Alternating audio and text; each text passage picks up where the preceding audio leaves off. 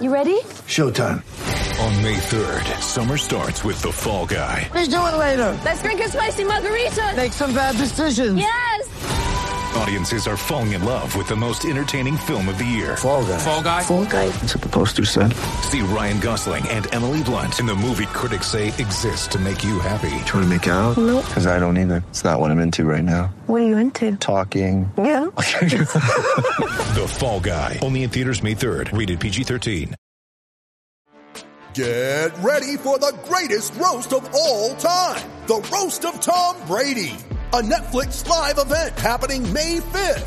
Hosted by Kevin Hart. The 7-time world champion gets his cleats held to the fire by famous friends and frenemies on an unforgettable night where everything is fair game. Tune in on May 5th at 5 p.m. Pacific time for the Roast of Tom Brady. Live only on Netflix.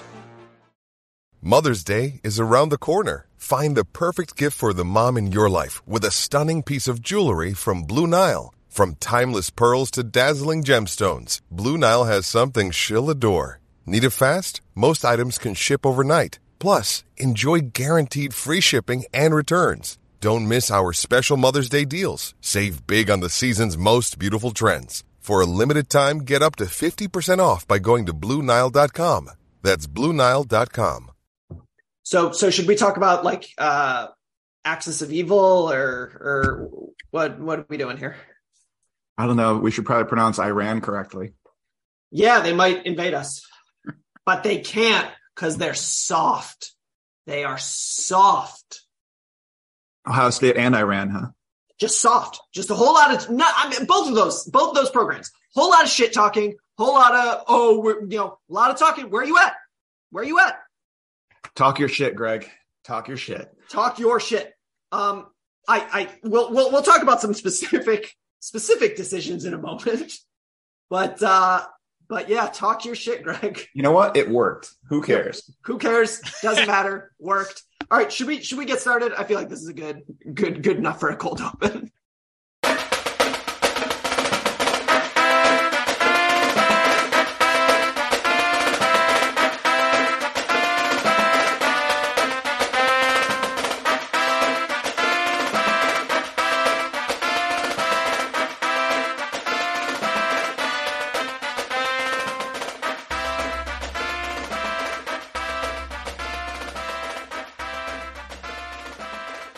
Welcome to the Touchlines and Touchdowns podcast, the world's first and therefore greatest football mashup podcast, a equal version of the Touchline Media Group because two nations from Group B are going to the knockout round, America and England. So if you're not going to the knockout rounds, you should probably pipe down a little bit. I'm your host, Asa, aka The Twig. We might be joined by my co-host, Napoleon Gregg. Maybe not. I think that he has work because it's like 2:00 on a Tuesday. That's when you book a 2-hour appointment, man. Come on, we know this. This episode is brought to you by the Smith Workforce Management Group, whoever Blue Air decides to put in, Paramount Plus, and strictly speaking, freedom everywhere, because that's how that works. I'm joined by esteemed panelists Ben and Kevin. Let's just get right into it. Let's before we even get into the lineups and the interesting decisions and this and that.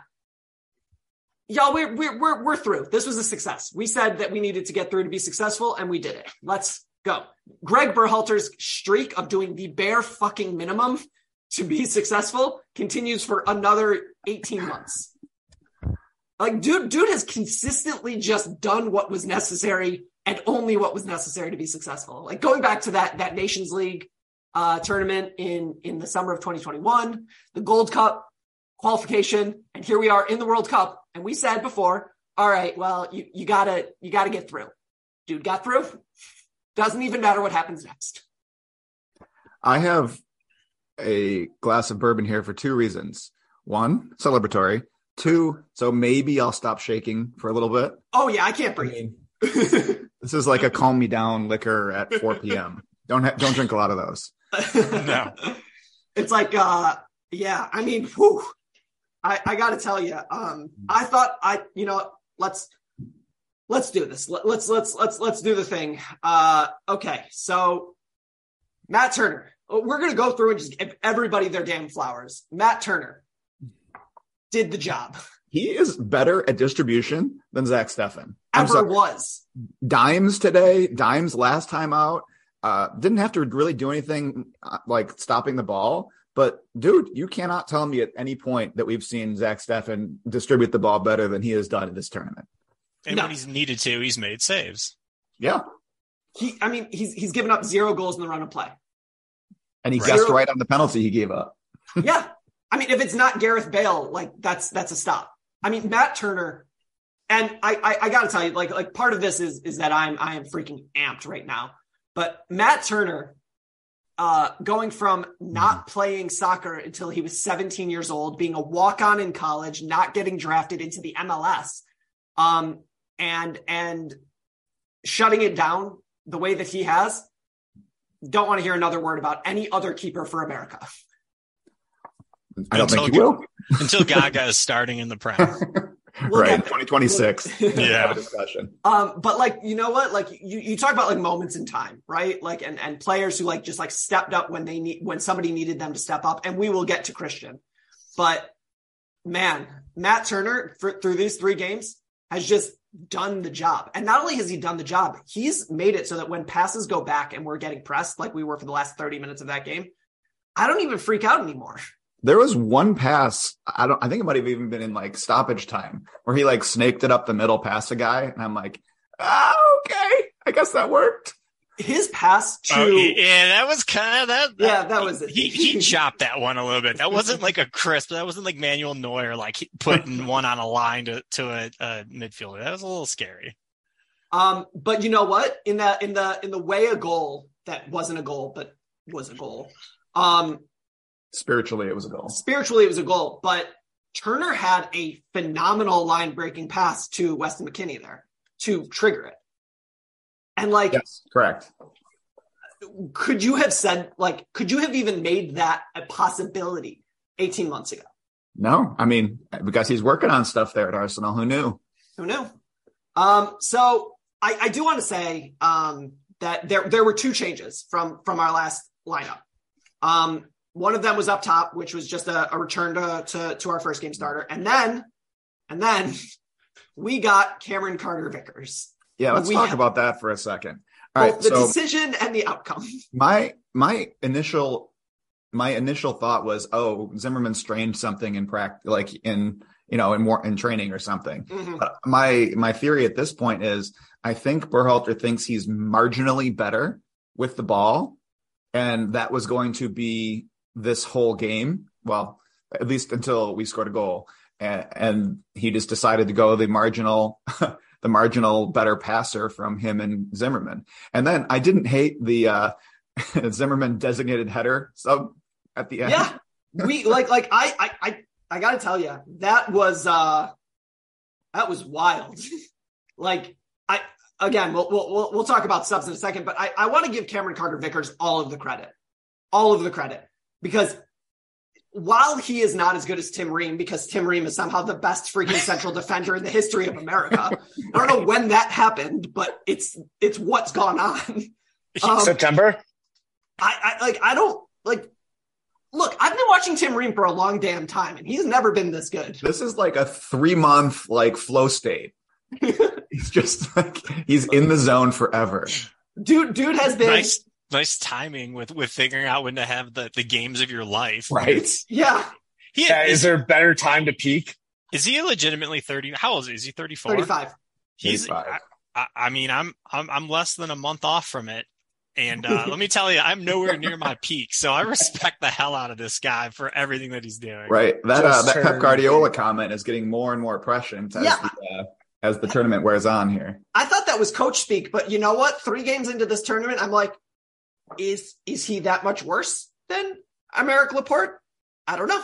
And let's just jump ahead. I think Netherlands is actually a pretty decent matchup for us. So we'll get there. We let's enjoy this, right? Yeah. We're not in a 24-hour rule, but we're certainly in a 24. I thought it was rule. France. I don't know what happened. I don't know how I got my bracket wrong. I thought it was France too. I think that we were told it was France, and then it is not France. France on the other side of the bracket, I'm pretty sure. Right? Welcome in, Greg. Oh yeah, thanks. Greg's here. So what? We only got 3 games till we play France? Yeah, give or take. Yeah.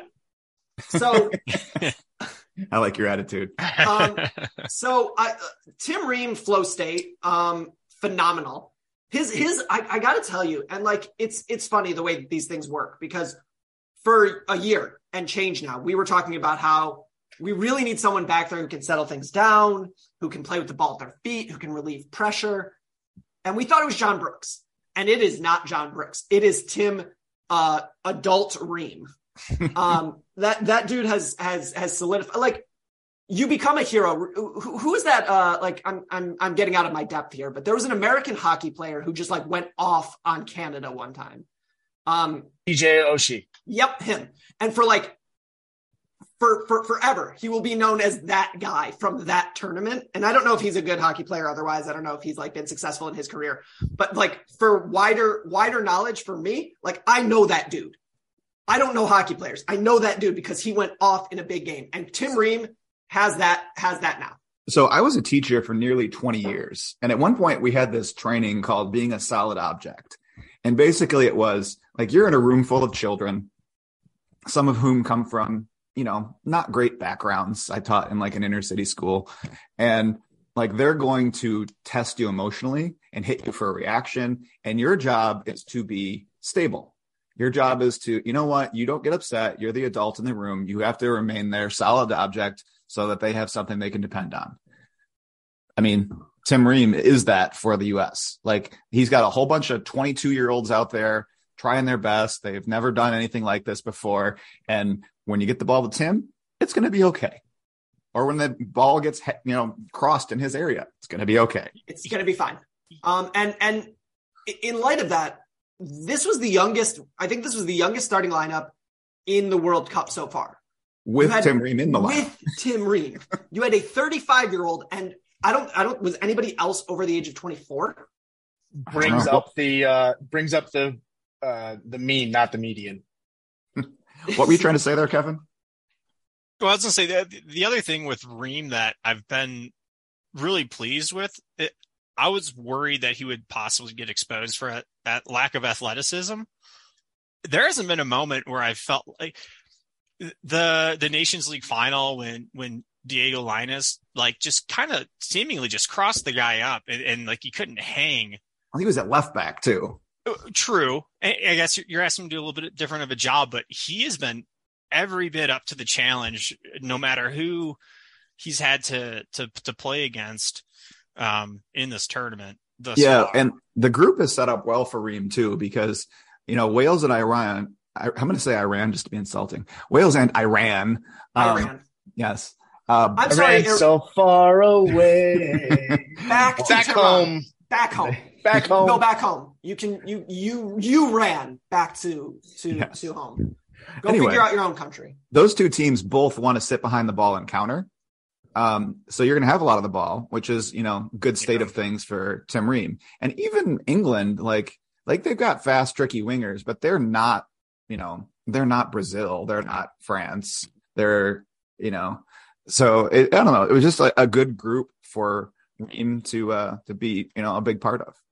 He was, look, like there's not much that we can say about Tim Ream that like would overstate the impact that he's had on this team and in these games. He has made this team work, right? And it's him and again, like we talked about CCV, Walker Zimmerman coming off getting benched after straight up being the guy back there for, it's been 12 months? Well, and the other thing is, so like Ream has been my highest graded player the first two matches. And in both matches, Walker Zimmerman made the biggest mistake of the match. Against, he gave a PK against Wales, and he had a pretty brutal turnover in it was late, like the 95th minute or something against England. And, it didn't bite him, but maybe, I don't know, maybe that played into I really do making. I never mind game state where, Iran's going to bunker. We're going to have all of this. We need ball playing center backs. His distribution in a game where we were, had a lot of the ball was a big problem against England. I really think that kind of made Greg's mind up. Like he's had a rough tournament as a certified Walker Zimmerman, MLS stan. I mean, no, the best players and the best performances have been from the guys that you had expected to be, and it's not been, their MLS players. Well, another thing to think about too is, CCV plays in the Old Firm, Derby. Like, this might actually be a step down in intensity.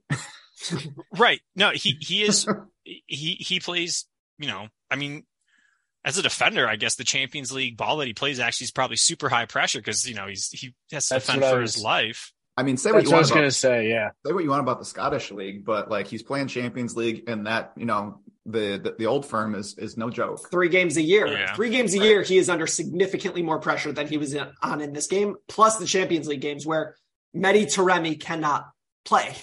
He's not good enough to play, really. So, I mean, also, I in terms of Walker Zimmerman, like, yeah, he's had a tough tournament, but when this game became a championship game, like an English championship game where the ball was just in the air, he was just ready. He was ready to go. Yeah. I'm gonna have to watch it again, but I'm not sure he was even part of the back line. He might have just been literally free hitter, go find ball, hit ball, libero. Like you can call it whatever you want. Like what otherwise we would call a robber in football, like guy whose job it is to make sure the ball doesn't go where it shouldn't go. Great, cool.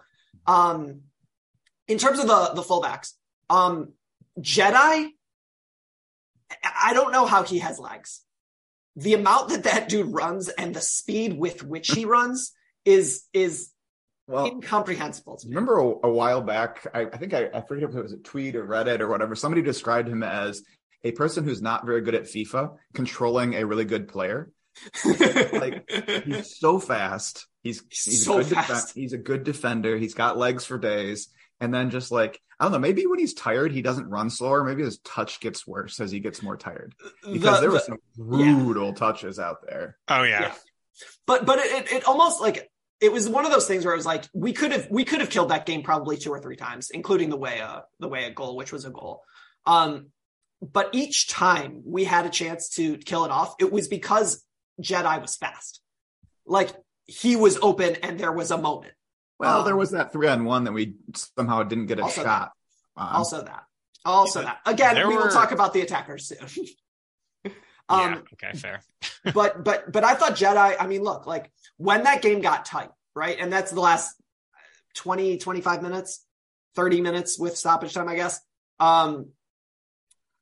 He was just up for it, right? Like I can think of one really bad moment for him, which was when he didn't go full on into that challenge. Ball popped up and he's out of position, and it's a free Iranian player on sort of the right edge of the box, the attacking right edge of the box. But aside from that moment, which of course Tyler Adams made okay, and we will talk about Tyler Adams in a moment. But Jedi just does this. And look, there's going to be a moment late in the game where Jedi has to deal with a subbed on winger who wants to score, as opposed to the subbed on winger in the England game who didn't.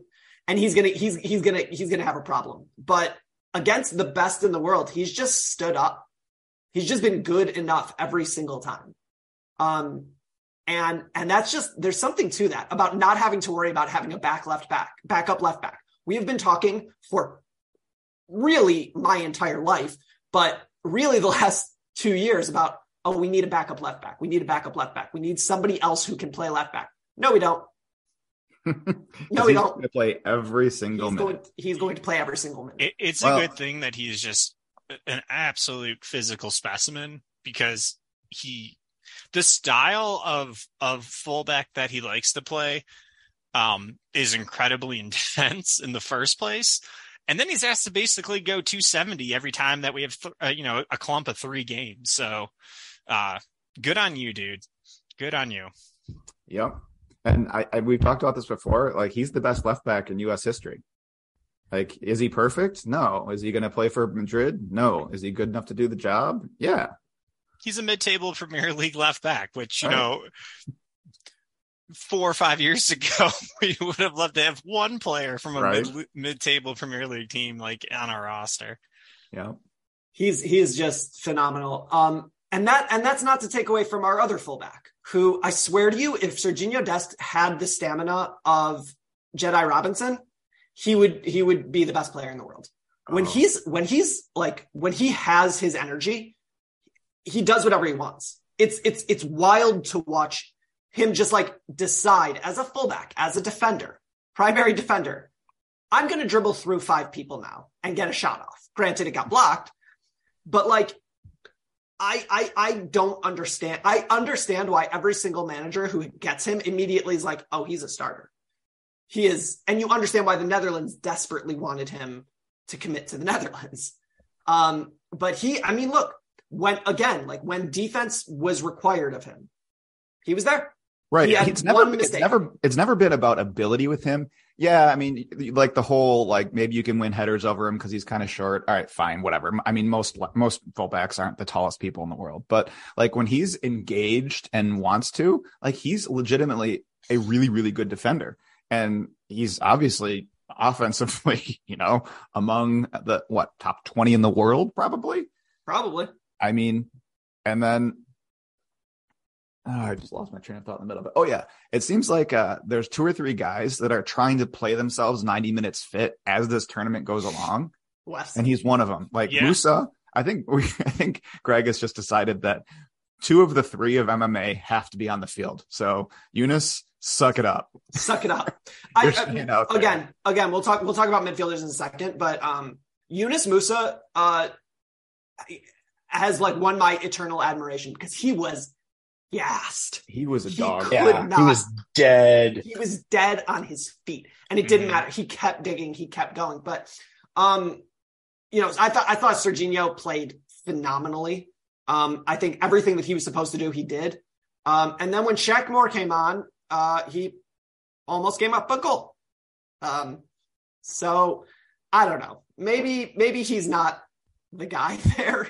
Well, but I don't know who it was. Subs later, but clearly Greg does not trust Joe Scally for whatever reason, and Serginho Dest isn't 90 minutes fit. So let's hope that doesn't bite us at some point. Certainly, the next team we play doesn't have any very, very scary wingers, do they? No, I think Arjen Robben retired. I think we're good. Oh, good. Steven Bergwijn, you heard it here first. Not scary. I think you, of all people, should know the answer to that. Yeah. Very good. Very fun. Okay, so... maybe you get 90 out of Dest next time because he wants to prove to Netherlands that he made the right choice. This could be a revenge game for him.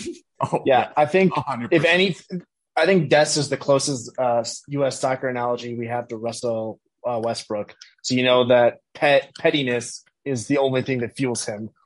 Yeah, dude is going to be very, very up for that game, I think. But in terms of so I'm going to normally we would talk about the midfield sort of as a unit. Until the break, we're gonna be talking about Tyler Adams. Okay, can I mention just as a unit first though? Sure. We've had the better midfield against Wales, England, and Iran. Yes. Not exaggerating. By far. Like it has not been a question. Our mid Group B. And you look at it and you say to yourself, like, is there a time in American history, American soccer history, where we've had the better midfield against a World Cup caliber team? No. Who is the Dutch midfield? I have to Google that. Frankie de Jong, Cody Gakpo, and somebody. I don't care about pronunciation. That sounds okay. I'm looking at it now. I guess maybe Steven Berghuis. I thought Gakpo was a winger. Is he not?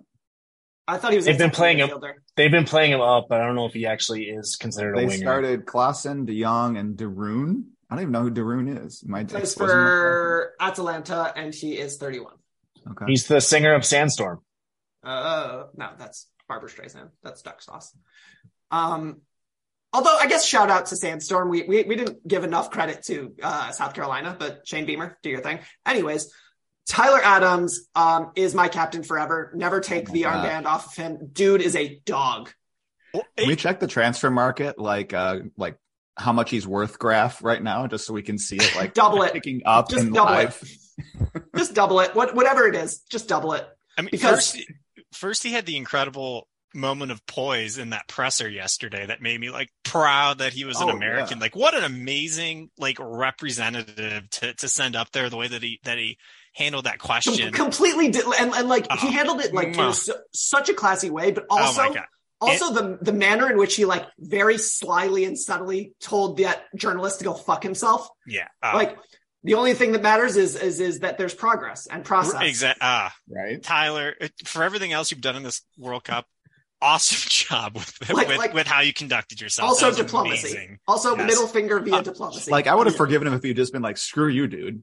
But no, he actually did much better than my 41-year-old immature self. Yeah. I mean, as our forefather Goose said, he was working on his international relations. Well, I was going to say, I mean, are we getting ahead of ourselves to say 3 more World Cups for Tyler Adams and when he turns 45 presidency?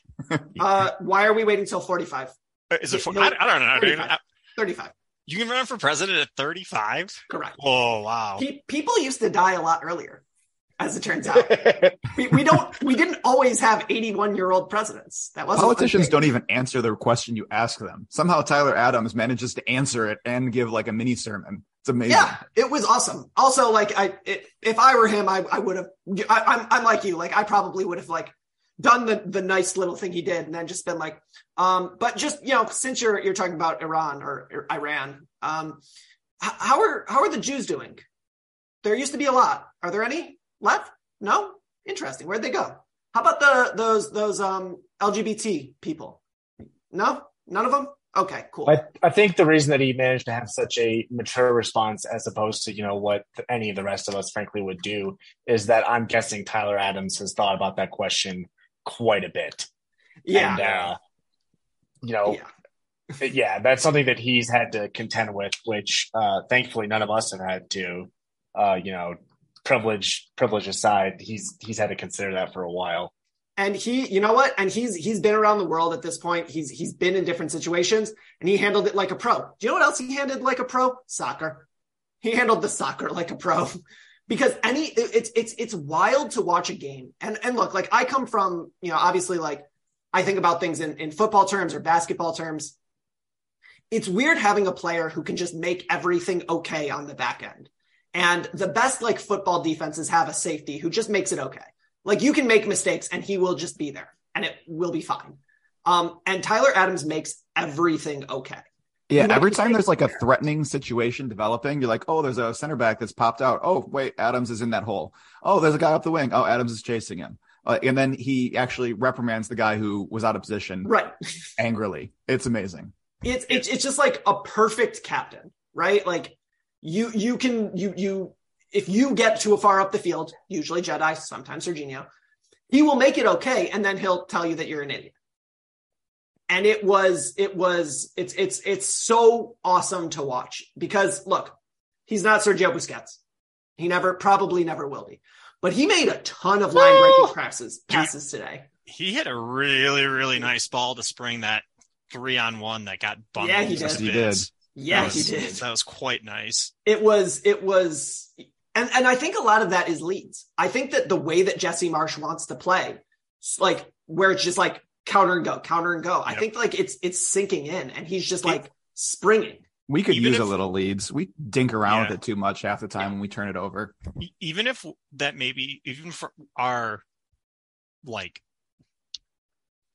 prescribed game plan isn't perfectly Leeds, I think that the speed of thought that Adams and Aronson have both had to play with in a very, very competitive league has directly translated to everything that they do. Aronson's like the same kind of way. He played a weird 45, but I thought he had a tough game today.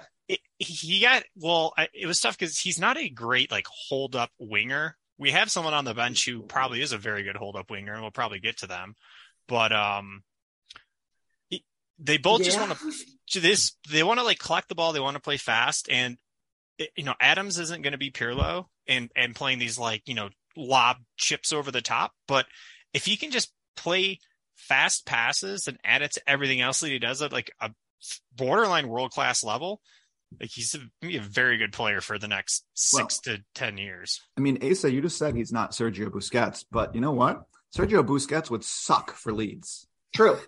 No, like that's what I'm saying is that like remember maybe it was like two or 3 years ago when he first got to Leipzig and there was that like moment in time where we were all like, is there a better person at his profile than him?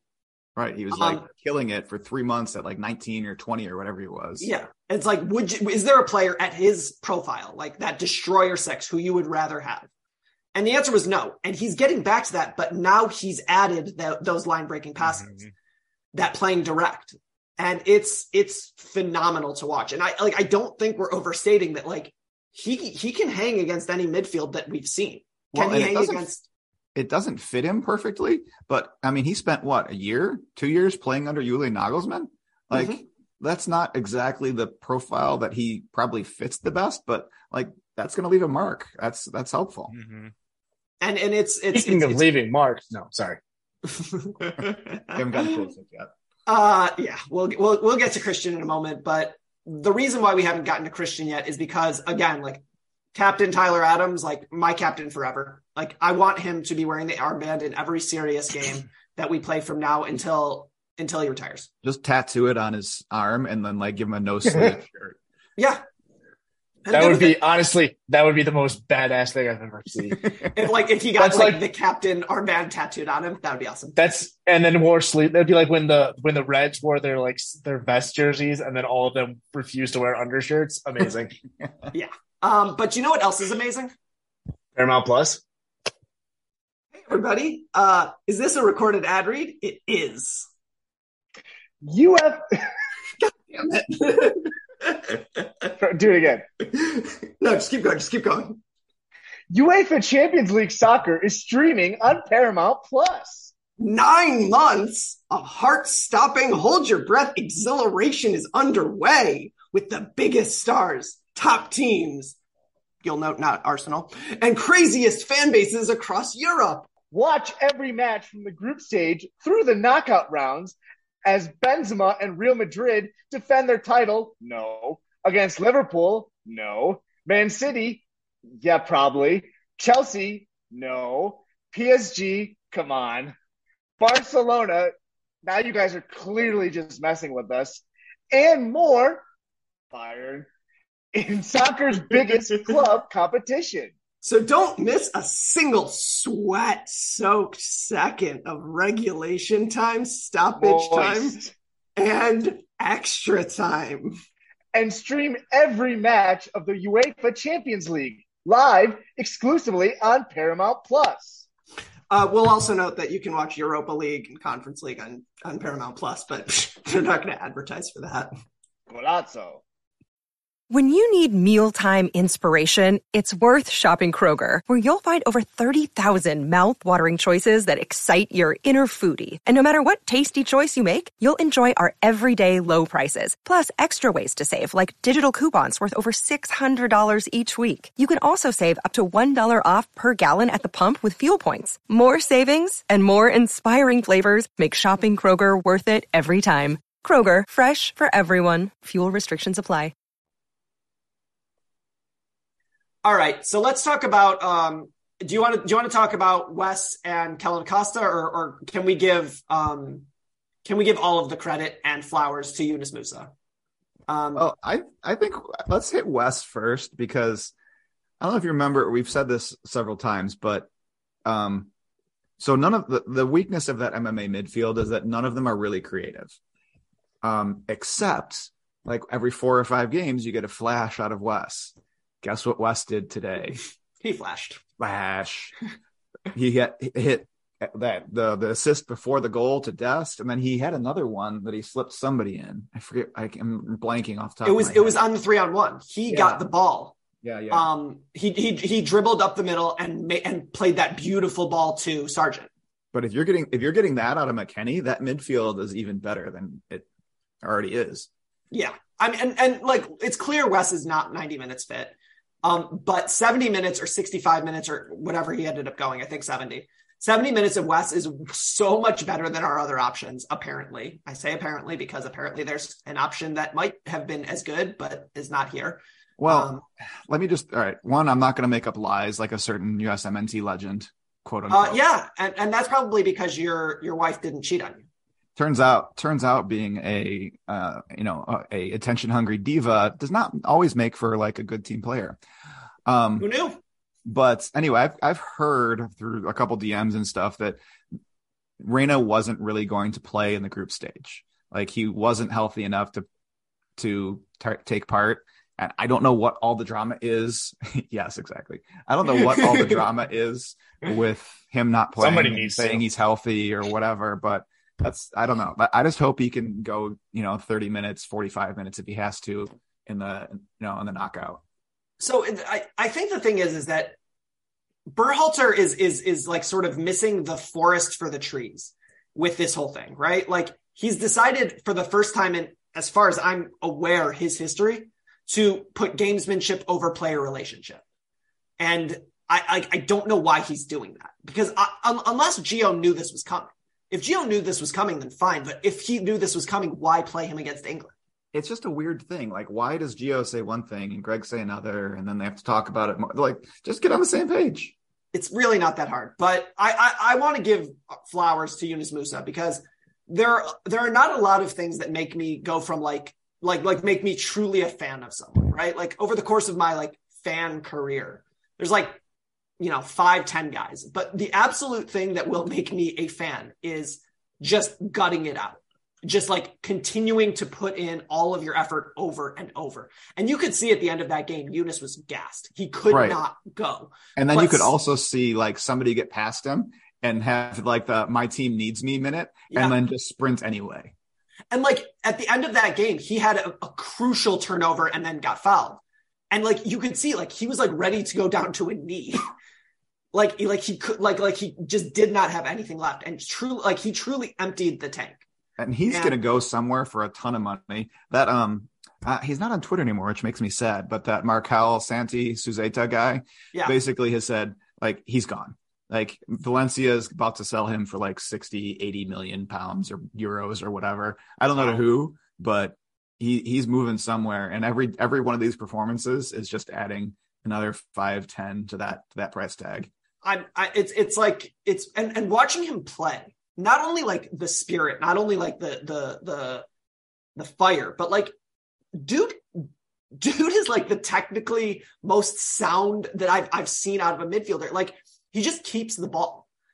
And like, again, like I know that we keep saying this, but like, do we have someone in our history like that? You're going to laugh at this. And I've thought this before with him, and he is much more direct and there is end product, but he kind of sometimes almost reminds me of Nagby, where it's like his body position, he gets like reaches and touches the balls that you wouldn't expect. And now Nagby's problem was it was like 3 times a year he would like actually turn on somebody and like go, whereas Musah does that like 3 times a half.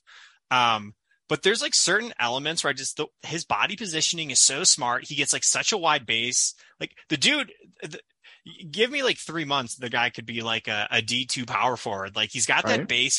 He understands like positioning and like angles so well when it comes to having someone like beside him and he has to close them out for a ball. Well, he's also Nagby plus like 3 inches and 30 pounds. That's like, also helpful. I will say also he doesn't have that Nagby zone instinct quite yet because he's 20. As of today, Mazel Tov, happy birthday, Yunus Musah. But like he doesn't have that like, oh, I'm in the Nagby zone, which, dear listener, if you don't know that, it's basically the like I would say like the 30 to the 45 yard line, where he's just like the most dangerous, scary person in the world. But he just like really, really like he just emptied the tank, and I have so much time for that. And then in terms of the sub, Kellyn Acosta came in, and man, is he not at this level. You know what? It went okay. Like the last time he had like one horrific turnover in whatever the 20 minutes he was on, but this time he just avoided he just avoided the ball. Yeah, just kick the crap. I really needed the Kellyn Acosta redemption where he sinks that free kick. Yeah. I was pulling hard for that in my house. Musah, I don't know, called seniority of more caps or what? I don't even know what that is. Yeah. Seniority of I'm better than you. I think expose like the issue of like when you're up a goal and you're gassed, our best subs are attackers for the first time in like, not in the history of DS, but like our best subs are players who want to go forward. There aren't these obvious like feel good subs to bring in off the bench to be like, oh, okay, and you're going to help us see the game out. It's like, shit. Right. You look down the bench and there's nobody who's like, they're going to calm this down and make this better. Right. Well, and we've talked about this before. Like our trustworthy subs are Brendan Aronson, and then I guess you can sub out a forward because they're all the same.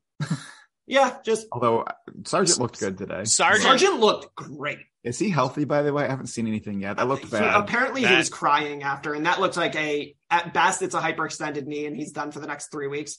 And at worst, that's a torn knee, and we'll see him in September. I'm trying to stay happy, but yeah, him, and I saw like a tweet that Pulisic like went to the hospital. It's like an abdomen injury. Yeah, he might have like exploded testicles or something. Like, don't like that. That was like a full on knee to the groin from a 200-pound man, like diving. So just talking about the forwards, the testicles. So the play of our front three, our starting front three, was just again like in a game where you needed to unlock a defense and you were going to have a lot of the ball and you had to go do something. All of them did something. And what was so fascinating to me is that when Christian went out, right, Josh stepped up. Josh was like, okay, I need to be the best player up here because Weah does the Weah thing. But like Aronson is too small to do what needed to be done in this game. And he doesn't have the technical ability to dribble the way that Christian does.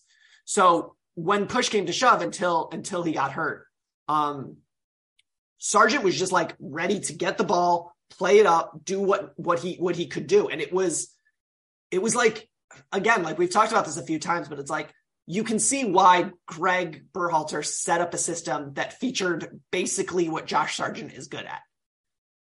He just put together a great game. And if he's not healthy, that sucks going forward.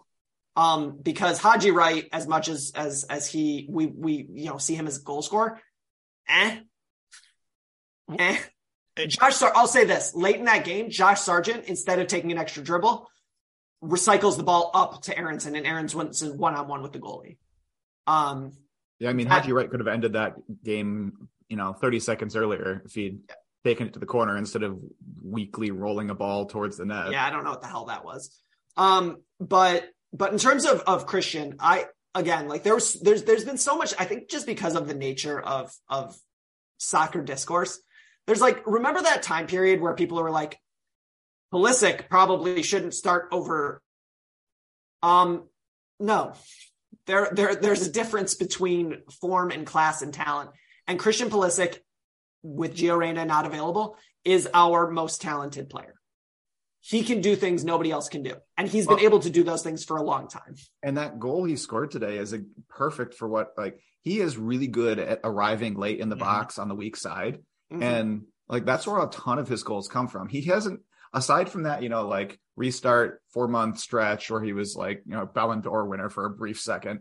Like, he's not really going to dribble through the defense and score goals. Like, once in a while, he'll make a guy and, get himself free. But for the most part, you want him doing that. I do also want to say that, like, outside of like he took one touch too many, but that dribble up the seam was like watching him like turn on the jets and just like dust two defenders who were like step for step with him was like, wow, whoa. Go ahead, Kevin. He's had a very good tournament. He's played 3 very good games, and he's, I don't know, maybe an inch and a half on that crossbar shot against England from having a like. People around the world are talking about the tournament that Pulisic is having. Kind of, if he had scored like a game winner against England, especially with that shot, it really. I haven't really fully processed like the true like reality of, okay, like this is the World Cup, this is the round of 16. Like I know what I'm watching, but like I kind of forget that like this is it, and maybe because it's like a weird time of year, I don't know what the deal is, but like we are into the round of 16, and like. The world is watching our games and watching us play and play pretty well for long stretches. So that's pretty cool. And Pulisic's done a great job.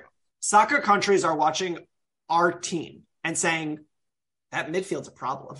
or, you know, Christian Pulisic is like a dude. Well, and also Tim Weah is about to get bought for a lot of money. Tim Weah is not going to be a rotational squad player for some team in league for very long. Two things about what you said there, Kevin. One, I kind of agree with like this being a weird World Cup, because like for me, I was always a teacher during it, so like I would just get up and watch soccer all day, and I hate baseball, so it's just soccer. Like right now, like the Lions played Thursday, US played Friday, Michigan, Ohio State was Saturday. Good point. NFL games were Sunday. Like just my attention is much more divided. Like I haven't even watched that many random games. And usually I watch like 90% of the World Cup games. And it's just, it's not the same. And I know this is just a US thing. This isn't a rest of the world thing, but usually it like has more of the sporting attention than it's getting right now, just because it's, you know, much more fractured. But then the other thing is I'm trying, this is back to Pulisic now. I'm torn whether it's a feature or it's a bug, because Pulisic consistently holds it just a half beat longer than you want him to. And I think that's, you know, that's why he gets fouled so much. And I think that's partially why he can be dangerous, because he's like drawing guys, and just even past the last second, he can release it and set somebody free. But then multiple times I'm like, pass it. He got fouled, or, you know, we lost the ball. So I don't know. I think this is just something that is just going to be part of who he is. And I need to stop like making myself a Kramer here. It's been going on for hours. I want to give an analogy here that I think is probably pretty apt for those of you over the age of, call it 35. And what Christian Pulisic is he is a freshman running a triple option right now. And he's holding the ball to the last possible second before he pitches. And a lot of the time he's getting stopped for 2-yard gains because he's not able to pitch the ball when he wants to. But as a senior, he'll be making that pitch like he's Tommy Frazier or Eric Crouch or whatever. And I think that like what's gone on with him and what's going on with him is that he understands that. Like, it's not like he doesn't watch the games. It's not like he doesn't have like a measure of reflection about himself. But his holding it just a half beat too long is going to disappear in the next 4 years, because it has to, right? Like, I don't think that he wants to get kicked in the shins for the next 4 years until 2026. I mean, he's a 23-year-old winger, man. That's like, that's your peak for a winger. Yeah, that's a good point. But I do want to say about Aaronson, this wasn't his game. This was a very weird game for him. And I think that there's a lot of things that Brendan Aronson does really well. This sitting back and defending as you sort of hold on for dear life is not his deal. Well, I really liked him when he came on. Like when he first came on, he tried 2 or 3 of those like line splitting slip passes that he likes, but he's like the, I don't know, volume shooter. Like they're not all going to go in, but let him shoot. Like this was not a game where he was going to get like, cause we didn't want to lose the ball all the time. Like for Leeds, it doesn't matter. Like you can try to, you know, get Rodrigo in on goal. And if we lose it, oh, well, who cares? We don't really want the ball anyway. This was not the game state for him. No. And I think he probably wasn't, I mean, obviously wasn't the plan for Christian to come off at half. But I think that against a team like Netherlands, if Christian, you know, heaven forbid, can't go, I don't think that that's a terrible game for Aaronson. Well, we're not going to have a ton of the ball. I know Reyna, I don't know, Reyna not being healthy throws this off, but like in a tournament setting, having 4 good wingers to split the minutes between isn't a problem. It should be like hey, we can roll these guys and keep them fresh throughout these 4 games. But I don't know. We don't really seem that interested in doing it. No, it's just Aaronson comes on as a sub, and then if like there's the a 78th minute. Yep. So just sort of to put a bow on this until we go on to and preview Netherlands, such as it is. I appear to have gone silent there, but just to put a bow on it, sort of to preview Netherlands, and look backwards. The end of this game looked a whole lot like the PFUC cameo against Mexico. That's what I was thinking when Haji Wright came on. I was like, oh, we've done this before. And just like sit back, absorb pressure, please God, hold on for dear life. Thank you, Matt Turner, for being Matt Turner. But more than that is that we missed the last World Cup, right? We haven't been to the round of 16. Did we make it into 2014? Yes, That was the Belgium game. So, we're sort of, I hate to Texas this, but like, we're back. We're back sort of like to a... No, why would you say that?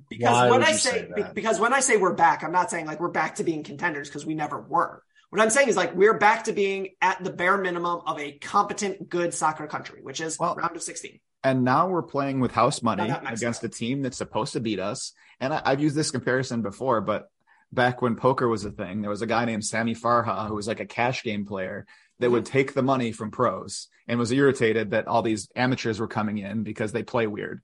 Like the US is set up to take a pro's money. Yep. Like, so you know what? Netherlands might beat us, but I feel pretty good that we're going to be able to turn them over a couple times and maybe do something with it. I mean, the thing is that like, if you're in a situation in which you're playing against a 31-year-old Virgil van Dijk and a 30-year-old Steven De Vrij, like I don't hate our 23-year-olds against their 30-year-olds. Well, and there's going to be very, very few midfields in the world that are going to be able to cover more ground and be more annoying than ours. Ours is super, super annoying. There's a Robert Mays, I think is his name. There's an NFL guy I like, and he was like, the Tennessee Titans' whole like identity is this 3 hours is going to be unpleasant for you. And that's basically the U.S. midfield. Like this 90 minutes is going to suck. You might beat us, but it's going to be annoying. You're not going to want to do what is about to happen. D'Antonio ball at its best was that. Just like, oh, this is miserable. I don't want to do this. Michigan under Harbaugh is a little bit like that, where it's like, I don't want to get hit in the face for 3.5 hours. I really don't. And our defense is sort of like, hey, do you want to get pushed and prodded and run past over and over again? Because that's what we're going to do. And I got to tell you, like, whether it's Zimmerman or Carter Vickers, and whether it's Aronson or Pulisic, or whether it's Wright or Sargent, like this team has cemented itself as competent, good soccer. You didn't humiliate us on the world stage, and that's literally all we're looking for. This World Cup is like Greg Berhalter's World Cup cycle is a success. Like, I mean, I guess they could lose 6-0 or something and whatever. Maybe, that changes the narrative or whatever. But for the most part, Berhalter gets to look back and say, hey, I won the Gold Cup. I won the Nations League. We made it out of the group at we drew England, made it out of the group at the World Cup. We made it here. This is a successful cycle. I'd have to go back and watch some of the old, like 2010, 2014 World Cup teams, but for very long sustained stretches of this group stage, like we played 3 games that I feel like we drew 2 and won 1, and I felt like we didn't get enough out of any of them. Like I felt like we should have beaten Wales. I feel like we got the better of England, and I think that most of the world would agree. And we got the better of Iran today. Like, yep. The subs have been my biggest issue. The weirdness of not bringing on Reyna, and we can talk about him later about defensive subs versus like trying to influence game state, and like how do you want to see a game out? There's like kind of 2 ways to do it. But we've played some like pretty aggressive, pretty aesthetically pleasing stuff against some really good competition for at least 45 minutes a game. Going into this World Cup, that's not necessarily what I expected to happen. Right. Yeah, I totally agree. And just to throw a theory at you on the subs, because I get frustrated too. Like in the Wales game, like 50 minutes, you could tell guys were, out on their feet. All right, so this is just spitballing here. I think Greg wants to have the pen last. Like, I think he wants to react to their changes, not make his own first. And that could just, think about the situation we've been in. Like, we were up 1-0 against Wales. I mean, England, I'm not sure because we were tied. I don't know if maybe this like doesn't go with that theory. But again, we were up against Iran. So like, I think he wants to see what they're going to do and then think about it and react to that. Now, I would prefer he start earlier, but that's my operating theory at the moment. Another thing about that, I don't disagree with that. Another thing about that is that sometimes as a coach, you look down the bench and you're like, No. Like, I don't have an option here. And like, when you're looking at a tired Sergiño Dest, and look, we can all want Joe Scally, but like, you're looking down the bench and you're like, who can I put in to make this game better than a tired Sergiño Dest? So Coach Klein looks down the bench and says, go get him, guys. And then grabs Bobby and says, you have to win this because none of these guys can do it. Yeah, it's that. It's like, what are you going to do? Like, okay, so he puts in Shaq Moore. Who else do you want? Reggie Cannon? DeAndre Yedlin? Right. Like, no, what is the better option?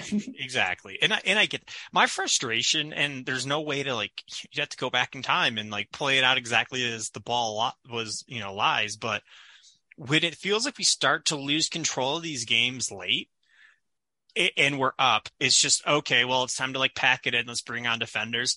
I really just wonder, and I get that Weah does a ton of defensive work, and that was like, he's very much a two-way guy. He's certainly a plus athlete. But man, having Gio Reyna dropping back to collect the ball instead of Haji Wright, and I'm not even saying that you have to play him as a 9. I'm saying that, like, how much would you really give up having him as like a auxiliary outlet when you're already in a 5-man back line?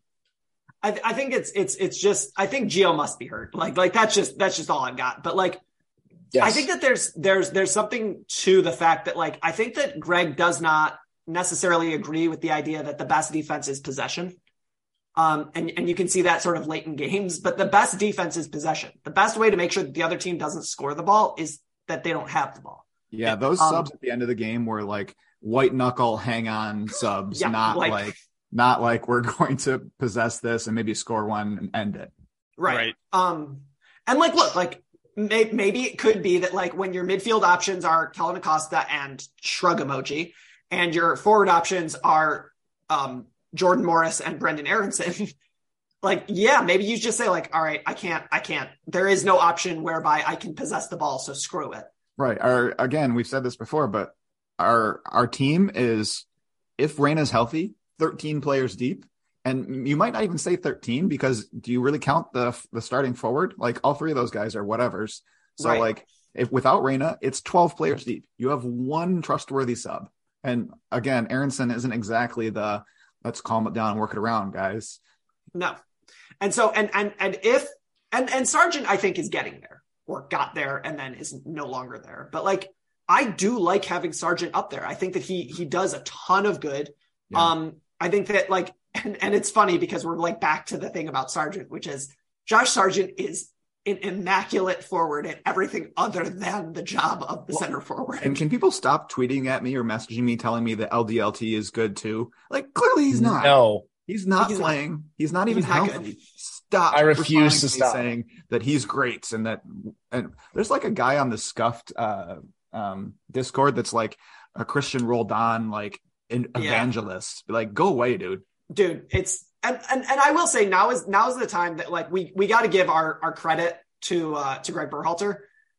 Aaron Long and Christian Roldan have not sniffed the field, and like and when push came to shove, there were 0 MLS players on the field in this game, and like I think that there's like all the conspiracy theories, blah blah blah. Berhalter's not an idiot. I think that he will push the envelope when he thinks he can, but when push came to shove, it was like, no, we understand who needs to be on the field right now. And look, like, part of the reason that he made the decisions that he clearly made is because he doesn't have any better options. Who are you going to put in to take Wes off the field? Because it has been Aronson. Twice in this tournament, it's been Aronson, and he couldn't put Aronson in this time because he was already in the game. Now, would I have preferred Aronson to go to the midfield and then Reyna to come on instead of Acosta? Yes, I would have preferred that, but clearly Reyna can't go. Well, and look back at the tournament as a whole. We have conceded 1 goal on a stupid ass foul from Walker Zimmerman. But was a foul. It was a foul. Right. But it was dumb as hell. Yeah, but like, have we given up like one good, I mean, I guess the Harry Kane header off the corner or whatever, but like, we haven't conceded a chance from open play. Like, our defense works. I get it. We're not like super exciting offensively, but we've scored 2 goals, given up 1. We're playing the other one. See what happens. Yeah. There was like that wild stat about like the US and their inability to keep a clean sheet in international play 6 years ago. Like we gave up goals. We either won like 3-2 or we lost 3-2. And that's just like how she went. Like, and I remember there being, I can't remember, this was early on in my like soccer fanatic phase when it was beginning, but I remember watching a group of pundits that all had European accents talking about like the first thing that you have to do to learn how to like win tournament soccer is to not give up goals. I mean, it's kind of like playoff basketball or March basketball. It's just different. Well, like when Sam Allardyce would take over a relegation struggler, you know what they did? They went 4-4-2. They didn't give up any goals, and then they worried about scoring. Like, and the thing is that like we've seen tournament teams just like be like, we're really good at defense, deal with it. And like we've given up 1 goal, and it was a penalty to Gareth Bale. Okay. And look, do we think that the Netherlands has more attacking talent than England? No. No, they don't. And they're playing. Might be the player of the tournament at the moment, but overall, and they're going to play with a 5 back. So like, okay. Okay. I mean, how many goals? England scored what? 9 goals in group play, and they scored 0 of them against us. Mm-hmm. Like, this isn't like an English. This isn't like an England team. This wasn't a bad round group stage for England. England went out and laid the absolute wood to 2 out of their 3 opponents, and then got outplayed by the U.S. This isn't like an English team that's like limping through and they scored 2 goals. Right. Like, England has been as promised, other than when they played us and we beat them, we bludgeoned them to death. Their last two tournaments were the World Cup semi and the final of the Euros. Like, this is a good England team, and this isn't like a Gareth Southgate. We're going to play 5 in the back and whatever. But this is an attacking English side, right? And they're just they were not ready for us, which is weird. But I'll say this: going into this last game, going into the round of 16, if you, dear listener, are like, "Oh, well, we need to do this, we need to do that," go look at Mexico. Go look at where their situation right now. Right? We once again, Greg Berhalter gets so much shit from so many places, but the fact of the matter is that every single time he has needed to answer the bell, he has. If you're hashtag Berhalter out, and you are still out there posting that he plays too many MLS guys and he was a coward with his substitutes, and just shut up, log off, and stop putting your stupidity into the world. Just go away. Just go away, because the fact of the matter is that this we now have an opportunity to have the best result in the modern history of American soccer. Hey, because you know what? The 2002 World Cup that everybody remembers with rose-colored glasses, we lost game 3 and backed in. Sure did. Thank you. We did that. Portugal or South Korea? South Korea. Lost to South Korea. Backed in because South Korea. No, it's South Korea beat Portugal. South Korea and then we backed in. Yes. So, you know what? We haven't lost. Like, think about that. We went up against a Welsh team, an Iranian team, and an English team, all of which are coherent sides, good sides. Yeah. We did not lose.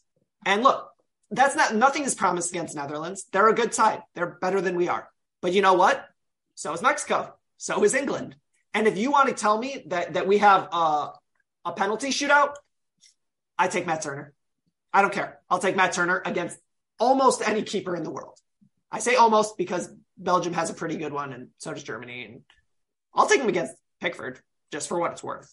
But I mean, to be fair, it's crazy. He really I mean, who knows? The Netherlands game could go how it goes, but this wasn't some Tim Howard miracle against England that kept us in here. Like, the dude's barely been challenged. No, but that's my thing is, like, we play 0-0 games, and it comes down to, is Matt Turner a better shot stopper than whoever he goes up against? Cool. I'll take that. I'm curious to see the cumulative XG from the group stage, because like I just saw it. It was like 1.6 to 1.3 for today's game.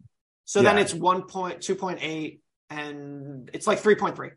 Okay. Versus like 2.5. I mean, not a lot. Yeah. I mean, for us, it would probably be 1.6, 2.2, 2.9, 3. Yeah. We probably lost the cumulative XG battle 3.3 to 3, but 0.8 of our XG against was a penalty. Oh, Wales. Yeah. Yeah. So in open play, it's like 3 to 2.5. Yeah. And like, you know what? If we've learned anything about Greg Berhalter, but that's also, I'll say that's also playing England. Yeah. Like you kind of have to handicap that because you like England is, I mean, I know we tied them and everything, but they're a top 5 side of it in the world. Every group has a top 8 team in the world. All right, 7 of the 8 groups have a top 7 team in the world, and then but you know what? But for what it's worth, the group that Netherlands is coming out of, I mean, they're probably number 8. Like they're not slouches. Well, I'm actually looking at ELO rankings right now, which I like better than the FIFA rankings. Netherlands is 4 in those. There you go. So yeah. Look, they're really good. We're not splitting hairs on XG against like freaking Honduras and Panama. Like we played 2 UEFA teams in our group, and an Iran team that like never lost in qualifying. Like this was on paper. I think that it had the highest average and certainly the highest had the highest average and the highest median of any group with the ELO rankings. Yeah. I mean, Wales barely made it, and they were ranked like ahead of us, I think. Yeah. Coming into the tournament, we were the lowest ranked team in our group. And you know what? We choked them out. We choked out everybody that we played. This was very reminiscent of the Gold Cup. Like in the Gold Cup, we tended to score late. This one we got it at halftime, but it was you know what, we're going to win 1-0. You're not going to get anything, and move on to the next one. And that's what I was going to say, and that's what I sort of want to end with is that we've now seen Greg Berhalter in tournament settings 3 times, right? In true tournament settings, right? Because qualifying wasn't tournament, right? That was just do the job, get through it, whatever. He's played the Gold Cup a couple times, but yeah. Right. So his last 3 tournaments, this one, the Nations League, and the Gold Cup. And dude just gets it done, right? And he doesn't, it's so funny to watch because like, I think that there's a class of fan, and it's probably 1-to-1 with the Venn diagram with Berhalter out and this type of fan. It's like, they want to play this like very free flowing, disorganize the opponent with the ball style that Berhalter claimed that he wanted to do. But you know what? When push comes to shove, Berhalter is as pragmatic as Jose Mourinho. He's like, I don't care. We will win 1-0. We will choke you out with our defense. And we have enough talent up front to make it work. And that's just sort of what we do. And you know what? In a tournament setting, do you think Netherlands is excited to play against us? Because I don't think they want to go up against us. I'd have to look at the second place teams, but like we might be like the last place choice for who do you want? Well, I think whatever Qatar's group is, I think had Senegal. Senegal second place team. It's Senegal without Sadio Mane, right? Like with Sadio Mane, it was weird. It was very poetic the way that like the probably the best pot 2 and the best pot 3 teams ended up in Qatar's group. Yeah, but like you look at who's in second. I mean, it's Senegal, us. I think Argentina might end up as second in their group, and they're definitely someone you don't want to play. Poland. Oh, Poland's going to end up second? By percentages, the most likely second place teams are Senegal, us, Poland, Denmark, Germany is the correct answer. Ooh. Morocco, Switzerland, and Uruguay. Yeah, you don't want to play Germany. No. Although I find it very funny that Germany has come into this tournament like just like sort of like sleepwalking, and they're like, oh, we have to get up. Okay, we'll get up for our last game, and we're just going to kick the ever loving shit out of Costa Rica because you know that's coming. Yeah, Costa Rica's frisky. No, Japan did them such a absolute solid. Yeah. Holy cow. Or Costa Rica did Germany such an absolute solid. It's a shame that for like their valor of keeping them alive, they're not going to be sacrificed by Germany is going thanks to for the hand. They're going to shake their hands before the game, say thank you so much, and then they're going to pound them to dust. Yeah, that's not going to be fun. But what is going to be fun, and you can tell your L3 supporters this because they won't know, is moving on to the round of 16. That's going to be fun as hell. And this upcoming Saturday, lot to look forward to. I thought that the math on Mexico though is if they absolutely trounce Saudi Arabia, like they pretty much they can go through on their own accord with 4 points. They have to flip the goal differential, but like it's not impossible that Mexico like figures it out and scores a shit ton of goals in Saudi Arabia. It is a 15% chance. Yeah, there is a chance. And there's a chance. They would need to beat the ever living shit out of a Saudi Arabia team that could still conceivably go through. So and also beat Argentina. Yeah. Like, so, things. But anyways, dear listener, we could probably talk about this all day, but we'll get back to it later. You can find Ben at halfspaces.com as well as at BL Herald. He'll have grades up from this game on. I'm going to shoot for tomorrow night. So for your Thursday commute while you're sitting in traffic, you can scroll halfspaces.com. I need to figure out. Don't do that. Don't do that while you're driving. Like that click play to listen button. Yeah, right. You can find Kevin on Reddit somewhere, probably in the weather app part of Reddit. You can find and also at Kev Kwiatkowski, Kev_Kwiatkowski. Kev _Kwiatkowski. You can find my co-host at Mr. Mojo Rising 89. You can find me at Diamonds Esquire, but usually I'm the guy behind the main account at TLSTDS, no underscores, no N. We're not on Instagram because we don't need to be. And like Berhalter, we do not do anything that we don't absolutely have to do. Thank you to our sponsors, Smith Workforce Management Group, whoever Blue Wire decided to put in, Paramount Plus, as well as the Concept of Freedom. We appreciate you. Please like, subscribe, share, tell your friends, tell your non-soccer loving friends, because now's the time where you get to crow a little bit. And obviously, dear listener, we couldn't and wouldn't do this without you. So thank you so much, and we will see you next time.